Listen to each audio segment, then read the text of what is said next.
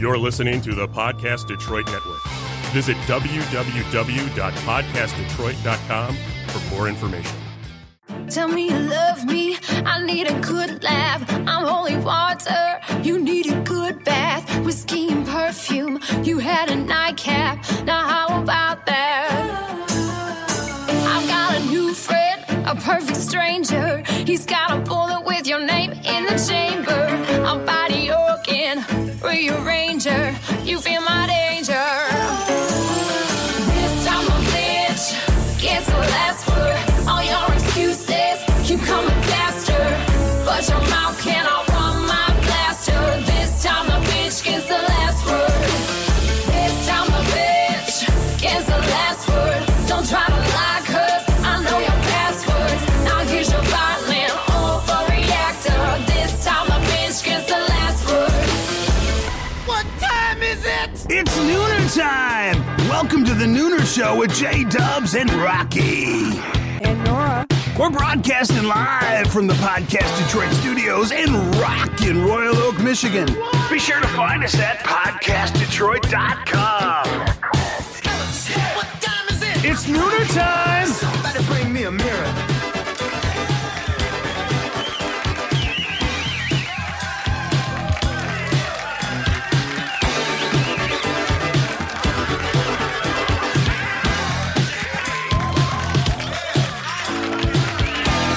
It's hump day. Happy hump day. Happy hump day. Hump day. Okay, so everybody's That's seen that Terry's commercial. favorite. Yeah, That's his favorite yeah. commercial. Yeah. He loves Yeah. that commercial. Funny, Julie, who was here last week, sent it to me. Yeah, She did. that is so funny. See? Hi, Julie. Hi, Julie. So we've had quite the productive couple weeks here at the Nooner Show. I know. Busy. Yeah. Busy. I We're know. so busy. I know. Uh-huh. Jackie, get off your phone while you're on the Nooner Show. Oh, look who's talking. I'm texting our guest. Oh, Okay. yeah, because you didn't communicate ahead of time like you should have. Is that what you're saying? No. Wah, wah, wah. So we had our podcast networking event last week. Yes. Which was too much. You two had too much fun, I should say. I had a reasonable amount of fun. her This Okay. lady. You're boring. I had a Rocky. reasonable amount of fun. She Okay. kept bringing me drinks. You know that last one you gave me, I sat on the table. I was like, I would have thrown up if I had drank that last one. You know oh what my is God. so pathetic? Free wine. Yes. For this Yeah, one we didn't here, even eat the food. Right. We just drank. as much as this one drinks, you would think she'd be able to hold her alcohol, but No. it is sad. I'm like, honestly, like I don't drink, but never, you know what I Yeah. mean? But I had a mimosa when I was in New York and I was hammered.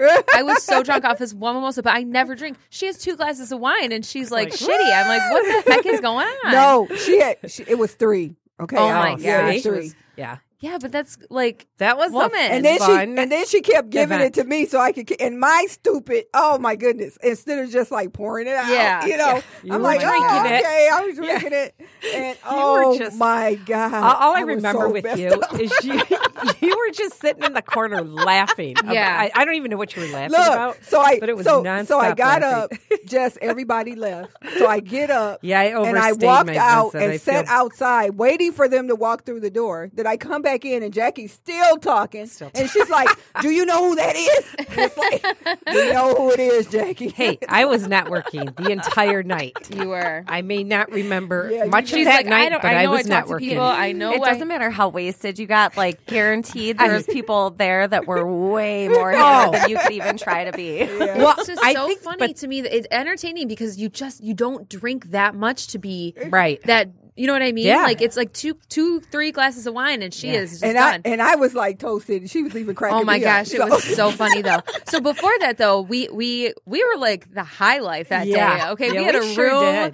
did. Nora over here got us a room at the casino. Well, and let's talk Motor about City, right? That's Well, where we Motor were. Motor City, City, yeah. yeah. So we had our show, which we had Liz Reed, who was phenomenal. Yeah, and she was Julie wonderful. Hayes. And she brought food. And yes. she did oh bring my food, God, which that is food was perfect. so So good. good. But Soaked up anyway, alcohol on the way so home. it was our first show back. Yep. And then we had like a 4-hour, 5-hour window like that 5 we were going to hours. work on the Nooner show. Yeah. Regroup, rebrand, For the new year. reset, all those good things. Yeah. That we've been talking to all these professionals about. Yep.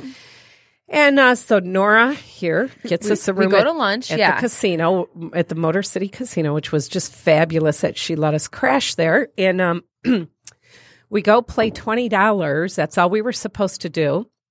Rocky That's and I all go, she was supposed to do. Yeah, Rocky and I go back to the room. $20. You lost your first 20, right? Yeah, she lost Yeah, it. okay. So then Nora starts playing. All right, so then I just wanted to play like $1. I was like, I don't gamble. This I stuff know. gives me I don't anxiety. either, so. And so I was like, all right, I just want to go to like the penny machine or wherever that is. Yeah. So then we find a nickel machine, which I'm like, Right. all right, it's not a penny, but it's a nickel. It's a few more cents. Yeah. My brother would be so proud of me, by the way. Right, He's right. the finance guy in the house, and I'm the big spender Yeah. of money I don't own. How and many have. nickels did you play? Yeah, so I played $1, and she's like, "Give me $1." And I'm like, "All right, whatever you win, you got to give me half." So I give her $1, she loses it. Give her $5, and then she wins. So she got what did we win? $60. Yep. So then I was like, "All right, we're done. Cash that out." But 'cause I'm she not- thought she won 900. I thought I we won did. 900. We did think. I was like, "It There was keeps a going. It nine- keeps I going." know. The people around us are rolling their eyes. We didn't looking at realize us. it was nickels, and so Yeah. it sounded like. I mean, I really thought, wow, this. I thought $60 though for our first time was good. It was good. I was proud of But that. see, $60. that's when you gamble, that's how you get hooked. Well, okay. Oh, yeah. Little. So She part was. 2 of the story, we go up to the room. It's not true. And we said Don't to believe Nora, her. all right, we're going up to the room. We're going to start our meeting. So she's like, yep, I'll be up there I'm like, in 5 yep, minutes, I'm 10 coming. minutes. Yeah. 4 hours later, no Nora. I'm texting her It going, was not 4 what hours. are It you was doing? not guys. 4 hours. You didn't come up It until was- we had to it was walk probably out the door 2 to or go to 2 the, hours. Well, to the after, event. after the second hour, I was like, oh, screw it. So, Yeah. While You we're know. sitting there working on but the Nooner show. No, that's She a wasn't straight working lie. on We were- anything. That's a bullface Yeah. lie. I got ready, so Yeah. that's a lie. She was up there laying, kicking back. That's true. Yeah. Oh my gosh! Yeah, but it was a fabulous room, wasn't it? Jen? It was. Mhm. We had a great view. Oh my god! Literally just Yeah. saying the Yeah, same it was- thing. Yeah, it we had a was- great view It was so and much fun. and then I the felt network. like a high roller. I know I did too. I was like, ooh, We got a room we're up here. Mhm. Yeah. So, and then we go to the shipping yard, Which which, is if so you, cool. If you want a really cool place to go to in Detroit, and you have not been to the shipping Yeah, yard, the you Detroit have Shipping to- Company is just Is that amazing. what it's called? Yeah, the Detroit Shipping Company is just fantastic. How cool. And, yeah, and they have a podcast studio. So Podcast Detroit has a studio there, Right, and right. I think we might do a couple of our things there once in a while. Our Right. shows from there because it's just such a cool environment. Yeah. and just to be there in the city and it's just So fun. the building is made out of shipping containers. Yep. Which Yes, is so perfect. cool. So Yeah. we did get to meet the owner. Yep. We became BFFs. Do you know who this is? Yeah. I know I overstayed my visit. I got that. And well, you We're know, probably not invited back. I can't stand people like that. The first one's there and the last one's to leave. I and know. I did exactly that. Yeah. Well, and you know what? I made her late. I purposely made us late because I was like, we are You not knew going to she show up. She's wasn't- like, we might not get a seat. We need to get there early. I'm like, no, Yeah. we are not getting there early. But Rocky, before you even I always said come- she said all of that, I already knew. That's why I was taking my little time, Yeah. and I did win some money. Okay, I know. I did. Mm-hmm. yeah, no, it's just funny though. And then when we dropped you off at the hotel, Which was you were like hilarious. watching Bambi walk for the very first time. It was amazing. I got out of the car and I was like, okay, you got to walk straight. You got to walk to the elevator Wednesday to night. get to your room. So I'm walking and people are coming towards me and I'm like, okay, I'm trying to maneuver Bob and and weave stuff. through. Yep. So I get up. There's two We people were by the way. that I she's get referring up to to. the room you. though. Literally, I almost fell on my face when I walked in the door. I was like, I start kicking my boots off and stuff. I kicked the boot over by the table. So freaking funny. So I lay down on the bed because I'm like, I gotta lay down. I lay down on the bed and it starts spinning, and I was my like, gosh. okay, I can't do this. I literally took my drunk back downstairs. And gambled. And I sat at a machine and I just like stuck a $5 and I was just hitting the button. And I was looking around. I was my just hitting the gosh. button and looking around. Oh my I was gosh, just that's hitting so the funny. button. So then I got on another machine and I put a $20 bill in and I spent it a couple of times and I won $250. There you go. Wow. Look So at you. I right. sobered up a See? little. Yeah. And I went back upstairs. Well, But you know, yeah. it's funny because she was saying to me, she's like, oh, you know, because we always joke that you guys are my moms, you know, and so she was like, oh, you and your two moms. I was like, except the only parent there was me. I had to make sure you Which guys were is true. buckled in, everyone got to their rooms, that Jackie got in her booster seat. Why do you think you got invited? Yeah, I know. That's the only, I come to be the We're not DD. going to drive. There's no way. Yeah, and it's too far to walk to the hotel. So Yes. it was but fun, actually, I had to sit in the back seat. I all did the way make her home, sit in the back too. seat. I was She not made about me to have sit back that. there, which was fine with Sitting me. there, Was fine. backseat driving in the front seat. And I was like, nope, your ass is sitting back there. I was like, nope, not today. She's like, you want me to get in the front? She's like, hell no. Yeah. I have to tell you, T Money called me the next day. I was there. Yeah, I put him on speaker. Yep. And what did he say, Rocky? He did say that he loved you and he had a blast with us. So No, what else did he say? I don't remember. Oh, so you deleted that I part probably because this did. bothered you.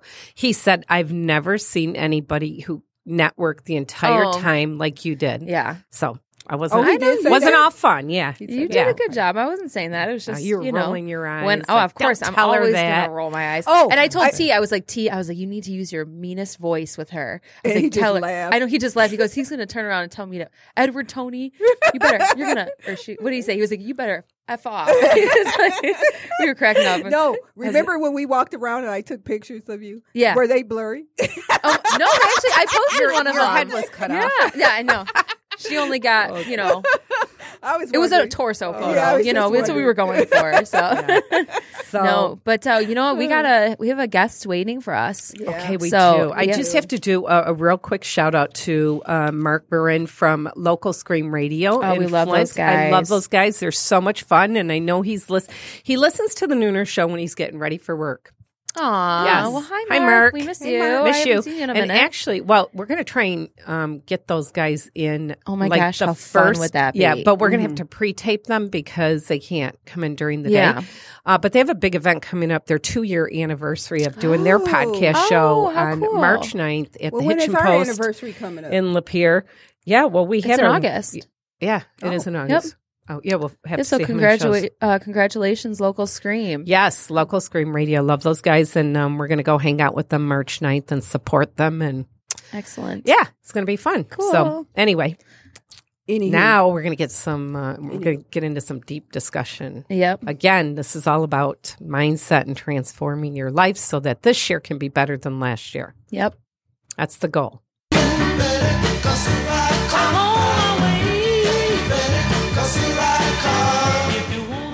This segment is designed to showcase the stories of talented individuals who had a wish and found a way to make it happen. They set goals, overcame obstacles, and turned setbacks into comebacks. Their stories are unique, interesting, and most of all, inspiring.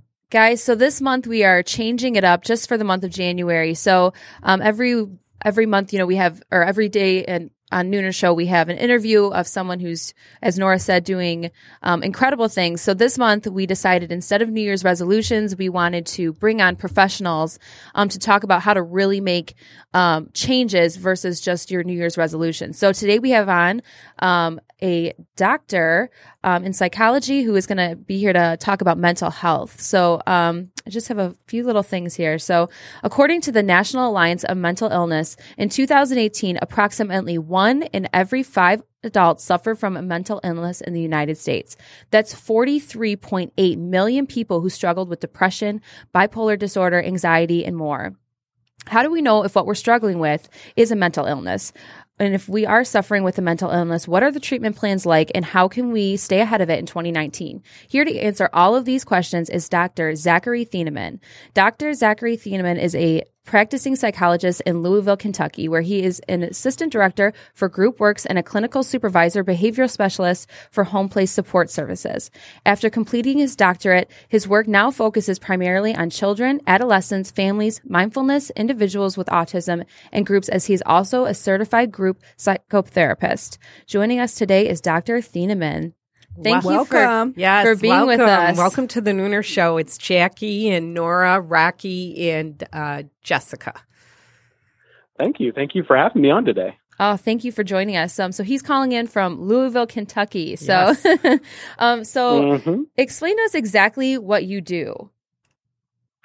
I actually have a couple jobs. So I work prominently at a private practice called GroupWorks, and I serve a lot of different client populations. So I have kids groups. So I have a 6 to 8 year old group. Wow. I also have a middle school boys group. I have a teen group. And up until recently, I had a young adult group. So I provide different kinds of therapy, including group family therapy, individual therapy, and supervision of doctoral level psychology students at GroupWorks. And at Home Place, I provide in-home therapy. It's mostly for people on the autism spectrum, but we are also branching out to provide a higher level of care for people who are transitioning back from residential programs or who need a little bit more care than a traditional outpatient psychotherapy setting. So going into people's houses and providing a high level of care, including wraparound treatment and also supervision of doctoral level psychology students. Wow. So what made you decide to go into psychology as a field? That is a great question. And I've thought a lot about that because I kind of reflect sometimes and I think, well, how did I get to this point? And have you all seen Moana? Yes, love Moana. Yeah, love Moana. Yes. It's just a great film. And when I watched Moana, there was a moment in the movie where it kind of felt like it clicked for me. And it was when the song "Where You Are," one of the songs earlier in the movie. Yeah. And one of the quotes from the movie is from the grandmother. It was like, "Where once the paths." I don't think, what is it? Every path leads you back to where you are. Oh, wow. Yeah. And I wasn't somebody, I didn't grow up as a child and think, okay, yeah, I'm going to grow up and I'm going to, work in clinical psychology. That wasn't really, in the game plan. I wanted to be an astronaut or, an actor, those sorts of things as a child. And as I moved along into my career, I paid attention to what I was enjoying. Particularly when I was in college. So I kind of had to make educated guesses along the way that it was pretty stepwise. It wasn't some glamorous tale, but as I started in college, I really liked psychology. It was fascinating. And as a kid, service and serving people was always ingrained into me as a value. It's a value that's important to my family and both of my parents. And helping others seemed like a kind of my first guess of where I would like to go. So when I got into college, I paid attention to the classes that I was enjoying, and I really picked up psychology, and I started to enjoy it a lot. So my next guess was, okay, what do I do? What can I do with a psychology degree that also helps others? So after deciding between a couple different branches of psychology, I chose clinical psychology. And also a part of me is wanting to be my own boss and to be independent and to kind of work in smaller agencies and to be on the ground working with people directly. So that's kind of how I got into it. I took these educated guesses along the way, and I ended up here where I am, and I'm very pleased with the work that I'm doing now and the places in which I'm working, because I'm able to really realize some of those wishes for me. So to be independent and to also be doing a lot of direct practice with people and serving others. Wow. That's incredible. So I have a question. When you're dealing with clients and when they have these, they come to you with these issues, what is the issue that you see the most that people are suffering from and that they come to you for? I do see a variety of different clients for sure. The one thing that I've seen the most increase of is anxiety, which is commensurate with some of the data across the world. And then from the CDC, like the anxiety disorders have increased in children in the past maybe 10, 15 years. Wow. And so, because we spoke on the phone, and I've have a problem with depression forever, and I've sought different treatments, different doctors, until I found a doctor that I really liked and came up with a plan that, in my most unprofessional opinion, seemed the best. My friends always say to me, like, I'll have friends that call me and say, do you feel like this? Or do you ever feel like that when you're, going through whatever it is that you're, when you're depressed? And I'm like, yeah, I feel like that all the time. And how do people kind of like self-diagnose, I guess? Because I think for me, the hardest thing was when I was first realizing what I was feeling was depression. I felt crazy. I felt dramatic. I felt like what I was going through wasn't real. And, I was just, whatever, no one else was going through this the way I was. And it was, I felt really, and that made me feel even more alienated than I already did. So how do you, as a person, like say, okay, I'm feeling like this, I'm feeling like that, I'm feeling like this. I probably have a problem with depression, or this is probably anxiety and I should get help. Well, and I'm sorry, I don't mean to interrupt, but like, how do you know that the question you're asking compared to that it's not just like situational where it's, like I think we all go through seasons of depression or anxiety, certain moments, but how do you know when it's more than that? And you might need medication. Yeah. That type of thing. Right. Great question. And I think the first part of my answer leads to the way you talked about it, Rocky, which is being so open about it. First, being able to recognize that you're having those feelings and that they are becoming a problem is a really big first step that can be missed. The average onset from people realizing that they have symptoms and getting professional help is 8 to 10 years. Wow. That is a long time. Yeah, Right. that is a long time. Oh my goodness. And you think a lot of that too. Oh, I'm sorry, Zach. Go ahead. Go ahead. Oh, you're fine. You can go ahead. No, go ahead. Okay. So being open about it and talking about it helps normalize it amongst your family and friends so that if they're able to notice things as well and say, yeah, I do see that things are different and that you seem to be feeling down or you seem to be having trouble at work or at school, whatever that may be. And if you have an open dialogue with some of your close friends and family, then it normalizes the ability to talk about it so that you can access help sooner. It's hard to know because mental health can be tricky because the most common forms of mental health and mental issues are related to depression and anxiety. And those are feelings that people feel throughout their lifetime in different degrees. So when it becomes an issue that becomes clinical is a different story. And that's one of the challenging pieces of mental health is knowing for yourself when it's becoming so much of a problem. And when we think about it in psychology, we think about how it impacts your day-to-day life and how it impacts your feelings in general. So is it causing you a lot of distress? And also, is it interfering with your ability to do your normal day-to-day activities in life? So those are two of the biggest markers. Yeah. So what are some of the biggest symptoms of anxiety? Anxiety is, imagine what you feel like when you're nervous. So think about that racing heart and those sweaty palms, your heart beating through your chest, feeling like you have butterflies in your stomach, those sorts of things. So for somebody with anxiety, they might be experiencing those all the time. Wow. Or they might be experiencing those at times where it doesn't feel like it would be appropriate or merited, if that makes sense. Yeah. So you have those types of things in addition to symptoms like worries and frequent worries about what's going to happen next and like worries that don't seem to match the reality of what's likely to happen because worries are just that. They are irrational in nature.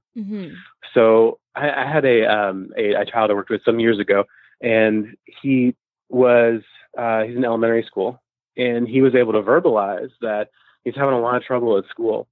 And he was able to verbalize that he was anxious because if he didn't get good grades, he would not get into the middle school that he wanted. And if he didn't get into the middle school that he wanted, he wouldn't get into the high school that he wanted. If he didn't get into the high school that he wanted, he wouldn't get into the college that he wanted. And if he didn't get into that college, then he would not be able to achieve his career goals. Wow. Jeez, as a little kid, that's crazy. As a parent, how can you assess if your child is suffering from anxiety or depression? Like, when they can't verbalize or don't, know how to verbalize, like what are the signs for a parent to say, okay, I think my child is suffering from depression or anxiety that maybe aren't verbalized? Absolutely. It's a great question. And the first thing I would say is to make sure if there's any question whatsoever, then go and meet a psychologist, psychotherapist, clinical social worker, psychiatrist, pediatrician, anybody that you have that is already that knows the child and can help you figure out which way to go. Because if there's any thought whatsoever, it's best to say, I don't know exactly what's going on, but I want to double check. So seeking out professional help is always a great first step. And for parents, it's just like with adults, paying attention to how things are different. So I don't know about everybody's experiences with mental health is different. So even if all of us had and dealt with depression, it would look different for each one of us. Yeah. Well, Rocky and I talked about last week. We were talking about how do you go about finding a counselor, because her experience with her first counselor was kind of like my experience with my first counselor, and it wasn't a good experience. So how do you, well, with me, I just felt in my heart that it wasn't a good fit. But if you're having an issue, and it might be worse than what my issue was, and you're not able to figure it out, that the person is not the right person for you. So how would you? Well, I guess I couldn't say how would you go about finding out if it's the right counselor. But is there some checkpoints or anything that you can kind of tell us that you can go about try to find out if you have the right person? Absolutely. And what a great question. It's one of the things that's not really talked about in therapy at all. But the idea of therapy being a relationship, and that if you're going to have a relationship with somebody, then it needs to be somebody that you kind of jive with and get along with.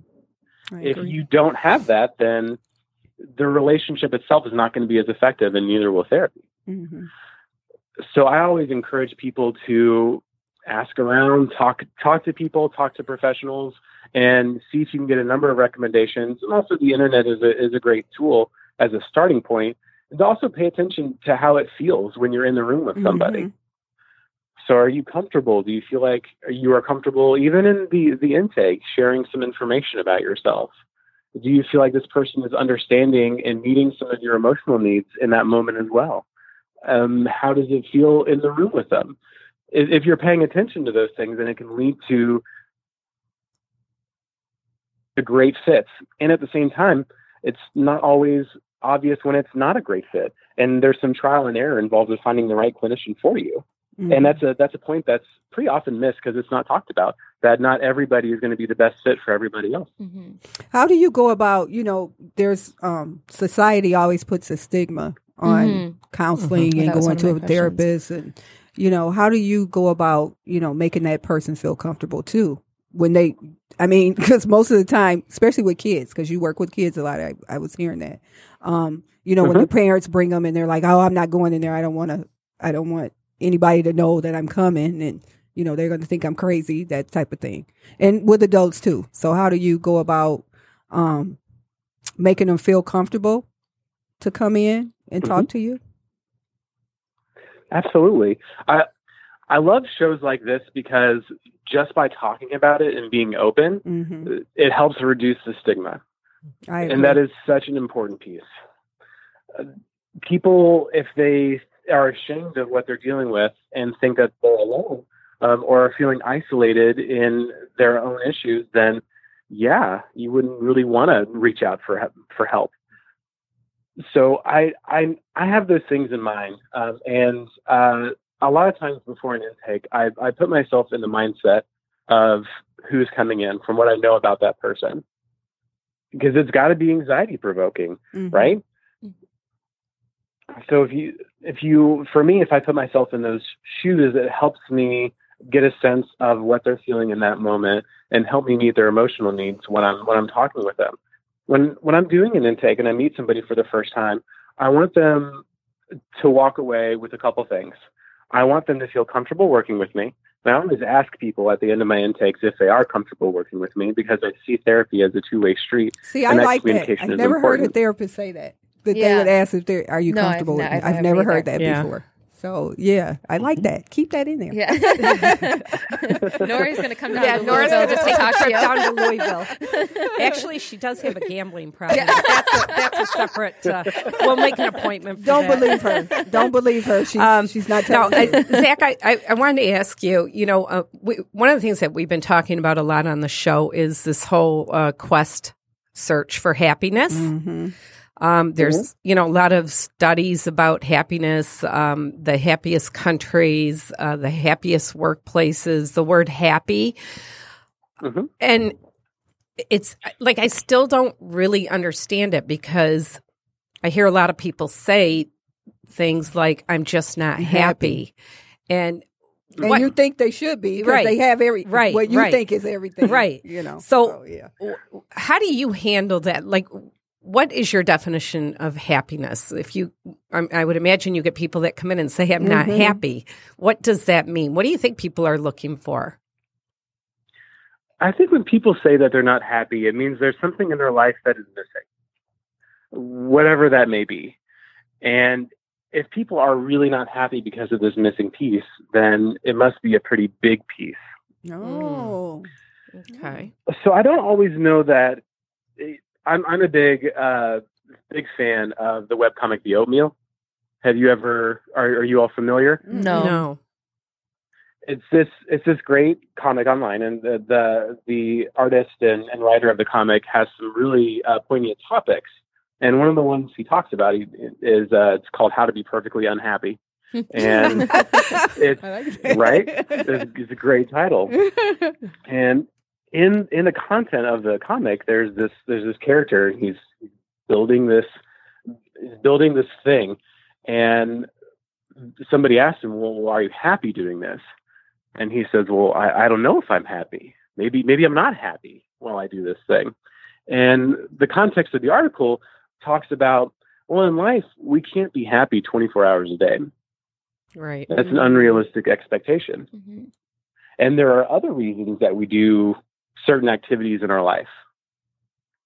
I don't always like running, but I do it to maintain my health. I never like running.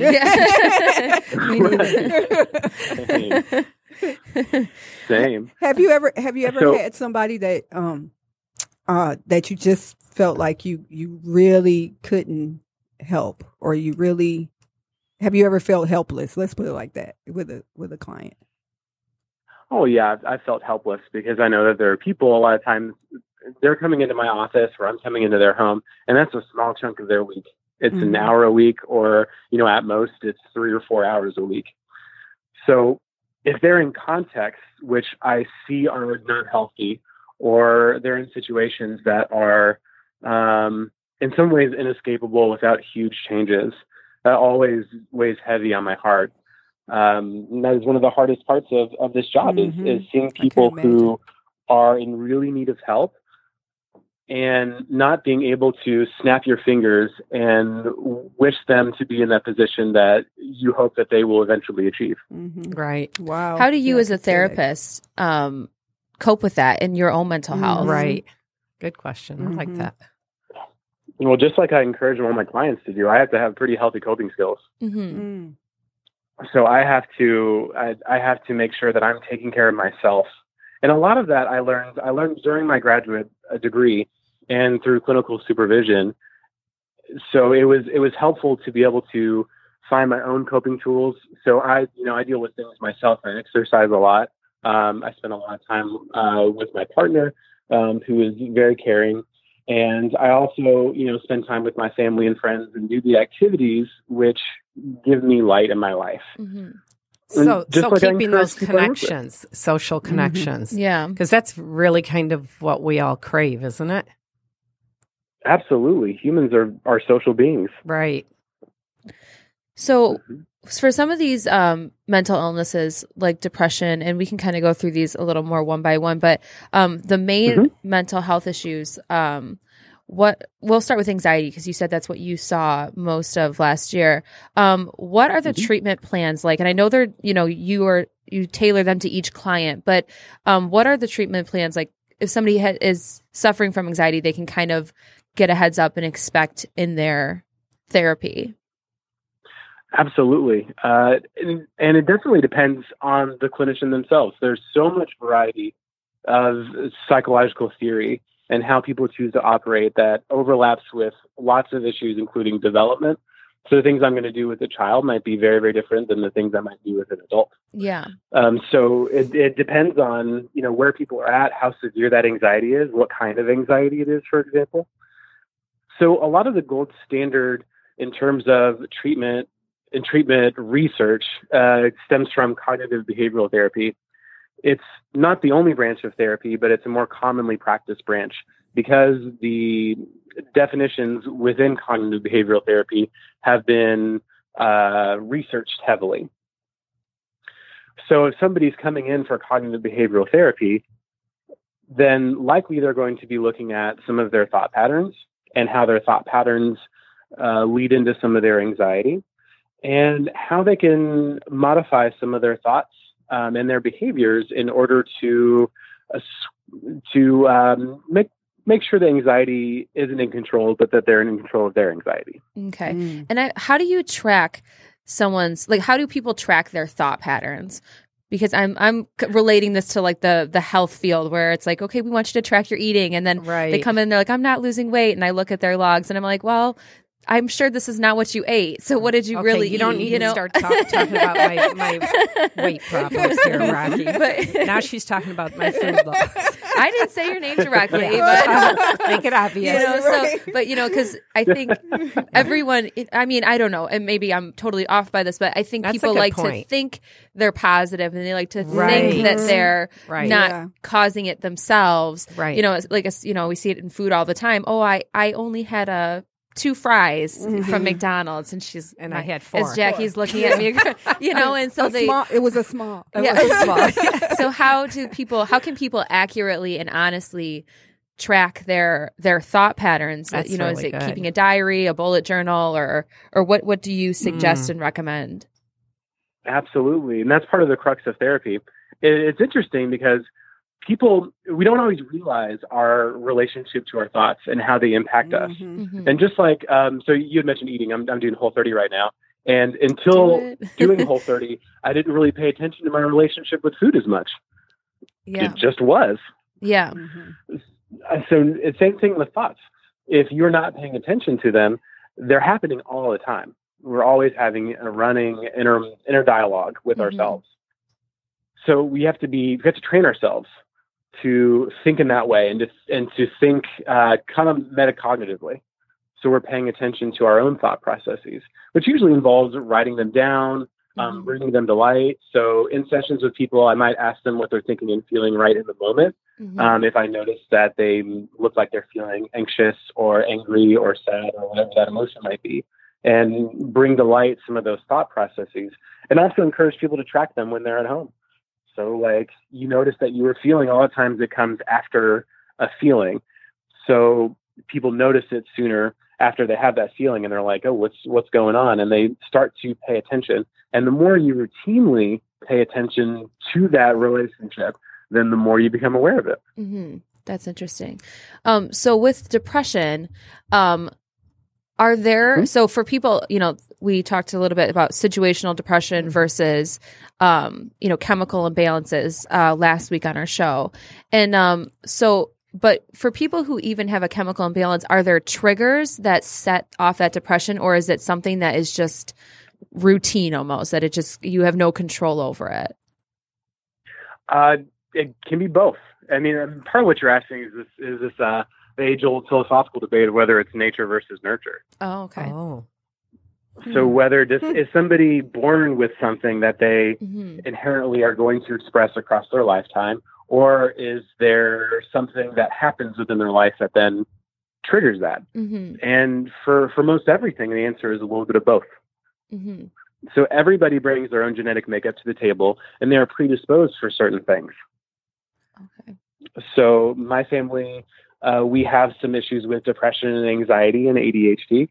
So those are the things that are what I'm predisposed to. And I've dealt with depression and anxiety myself throughout my lifetime, particularly depression. And it happens most clearly during times of stress. Stress makes everything worse. So a lot of times they can serve as trigger points to something that was maybe already there, or maybe was kind of waiting for the right moment. Most of the time, mental illness in general, it comes out before the age of 24. It's like roughly like 75% of all mental illness is present before that age. Wow. Really? I've got a question. I have a son. He's 33. He's going to be 34 this year. And he's in a group home. He's borderline schizophrenic, and he has like bipolar, just some issues there. But when I was carrying him, I have 5 kids. He's my third. And when I was carrying him, I went into labor at 7 months. And I remember at the hospital, they gave me a drug. Don't remember what it was. This has been years, to stop the contractions. And it stopped the contractions, and I carried him to term. And when I had him, I brought him home. He was, regular weight and everything, brought him home. And he started throwing up the formula. He couldn't keep the formula down. And I took him to the hospital, and they were like, oh, he has a cold. And they give him, that stuff they give him. And, so that was that. But in my heart, I've always felt like maybe the drug they gave me had something to do with him being how he is now. Have you ever had someone that you think their anxiety or whatever they're going through has been caused by a drug that they were given, or can that happen? Do you think that? It's hard to say. There are a lot of known substances now that can impact during birth or during pregnancy that can impact people's mental health along the way. I mean, the most clear answer is fetal alcohol syndrome. So somebody that chronically uses alcohol while they're pregnant, their child can deal with fetal alcohol syndrome, or they can deal with fetal alcohol, these sort of symptoms or these features, so fetal alcohol features. So the short answer is yes and no. It's hard to say because it is vastly complex, and it depends on lots of different factors. Okay. Zack, is there a link between depression and creative people? Certainly between, I'm trying to think back towards some of my training and some of the stuff I've read. I have not read anything about a link between depression specifically and creative people. I know that people who have schizophrenia, there was some research about sort of creative thought related to schizophrenia. And a lot of times there can be an artistic expression of mental health that can be seen across the board. I think that sometimes people really want to be able to express this part of them, which in a lot of ways isn't shown to others because it feels shameful, or it feels like it shouldn't be there, like it's wrong. And there's nothing wrong with mental health. It's a part of what we deal with in life as humans. Right. And so that I think that creative expression can go along with that. Why is there such a stigma on mental health, and why is it? Because I know just with my own, personal journey, I guess we'll call it. When I have my bouts of depression, and even if they're not that bad, I don't talk about it.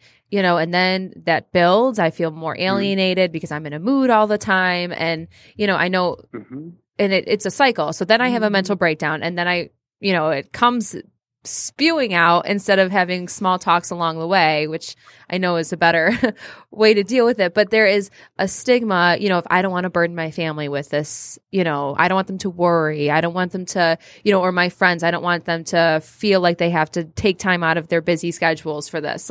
But when it comes to working out, I have no problem being like, Mom, let's go to the gym. I have no problem today, calling and saying, what are you eating? Or whatever this is. Why is there such a stigma attached to mental health versus physical health?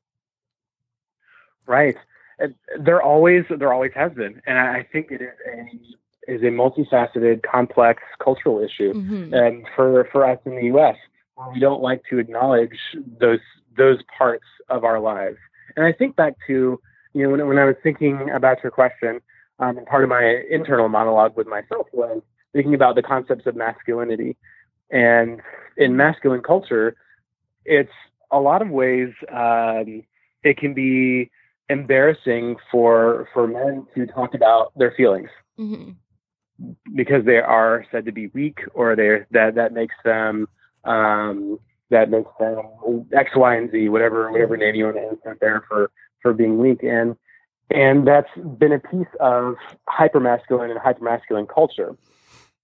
So if we look at stuff like, who are the macho people in culture right now, and I think of like superheroes like Thor.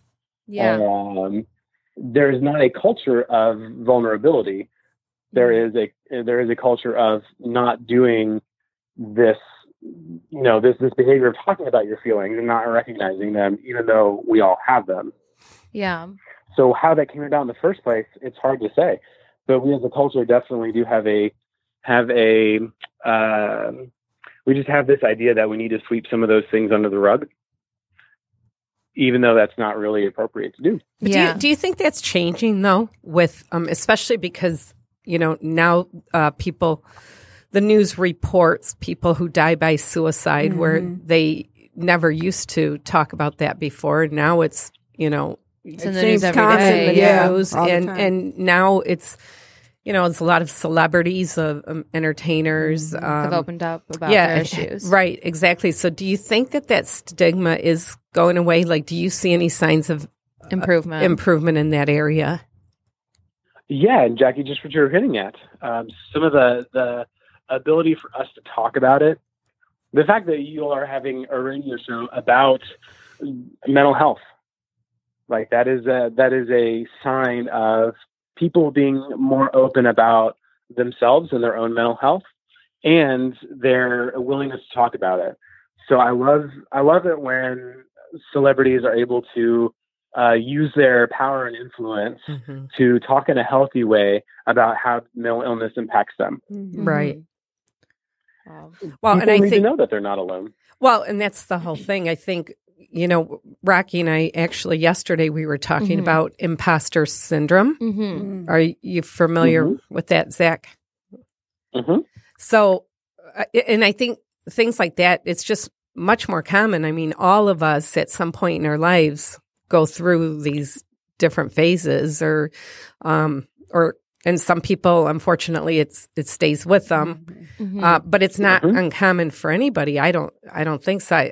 I'm not embarrassed at all to talk about it. Yeah, and I feel the same way. I've been extremely open about my journey, and I believe. I mean, you're going to help somebody, right? Exactly. And I think what's harder for you, Rocky, is like a lot of people. Well, for example, like looking at Kate Spade or Anthony Bourdain, it's you link their lives together. To success, yes, and so it's hard to understand how they could be depressed, and I think that's because you go to that thing. Oh, they had everything. Exactly, that's what you think. But success does not lead to happiness, or I mean, you can still be depressed even if you're successful, and I think that's probably has to be harder for people that do seem to have everything. I think that struggle has to be harder because other people don't understand. And it's harder to talk about, I think, at that point. Yeah. Because I've had the same problems with myself. I feel very fortunate. It has nothing to do with how I feel grateful every day in my life for the things that I have. Right. But it's just a feeling that I feel, and you can't help that feeling. One of my favorite things that happened last year was Kanye West's album Ye that came out. He has I put it on our post, but this is not the direct quote, but it says bipolar is my superpower. And that was when I read that, it was so powerful for me because I feel like because I have dealt with depression forever and anxiety, I do feel more compassionate. I feel more understanding. And, I think that if people are suffering from these things, there is light in it. There is good things that do come out of it because I think it makes you more aware of the people around you. Okay, that guy's being a dick today. It's fine because he's probably going through something I don't understand, or that I don't know what's going on. I think there brings a level of compassion and understanding that I don't think is you know, I mean, and that's not true for everybody. People are like that naturally, but I think it brings a level of that to someone's personality when they have gone through depression and even anxiety. some of the best songwriters, some of the best songs came out of people who were in a really dark place. Right. Yeah. So I do have we're running out of time here, but I just have another couple questions for you. What can people do to stay ahead of mental health? You know, if they know they suffer from depression or, you know, and they want to stay, you know, the last week the therapist said at baseline, how can they kind of, like, what are things that you can do at home to kind of treat yourself, I guess, home remedies, natural remedies, I guess, if you want to call it that, for, you know, mental health issues? Absolutely. And my first response would be, it's okay to feel. And we don't always think about it that way because we want to try and shove our feelings down because we got to go to that next meeting or because we can't appear like we're anxious or sad when we go places or when we go do our day-to-day lives. And if you're honest with yourself and are okay with feeling those feelings and recognizing them, then that's a great place to start. And as I mentioned earlier in the show, it's when you recognize that, then you can take steps to help yourself. But if you don't know that that's there, then you can't take those steps because you're not paying attention to those feelings that are causing you some of that distress in the first place. So in terms of what to do at home, I always encourage people to, when people are feeling the most of their sadness or anxiety or their negative emotions, whatever that may be, or the difficult emotions at that time, I always encourage them to practice the things that they know and love. And that can be different based on what they have going on. So with people who struggle with depression, sometimes you don't want to do any of those things. You don't want to do those things because it's too hard. Getting out of bed can be challenging some days. Right. So taking steps and being proactive and doing things on your day-to-day that bring you happiness. So I encourage everybody that I work with to do something that they like every day for at least half an hour, whatever that may be. And that can change from day to day. But they're choosing that, and they have that choice to do something that they want to do. It might just be going for a walk because it's nice outside, and that gets you activated if you're feeling depressed. Or it may be doing a certain routine before you go to this big event that you're feeling anxious about. Whatever that is, whatever those individual skills that everybody has to deal with their own mental health issues, use them to cope. Be proactive about it rather than reactive. That's good. I like that. Yeah, I like that too. Well, Zach, we're going to wrap up here. Yes. Thank you so much. I know you have appointments in your busy schedule, so thank you for taking the time to Zach.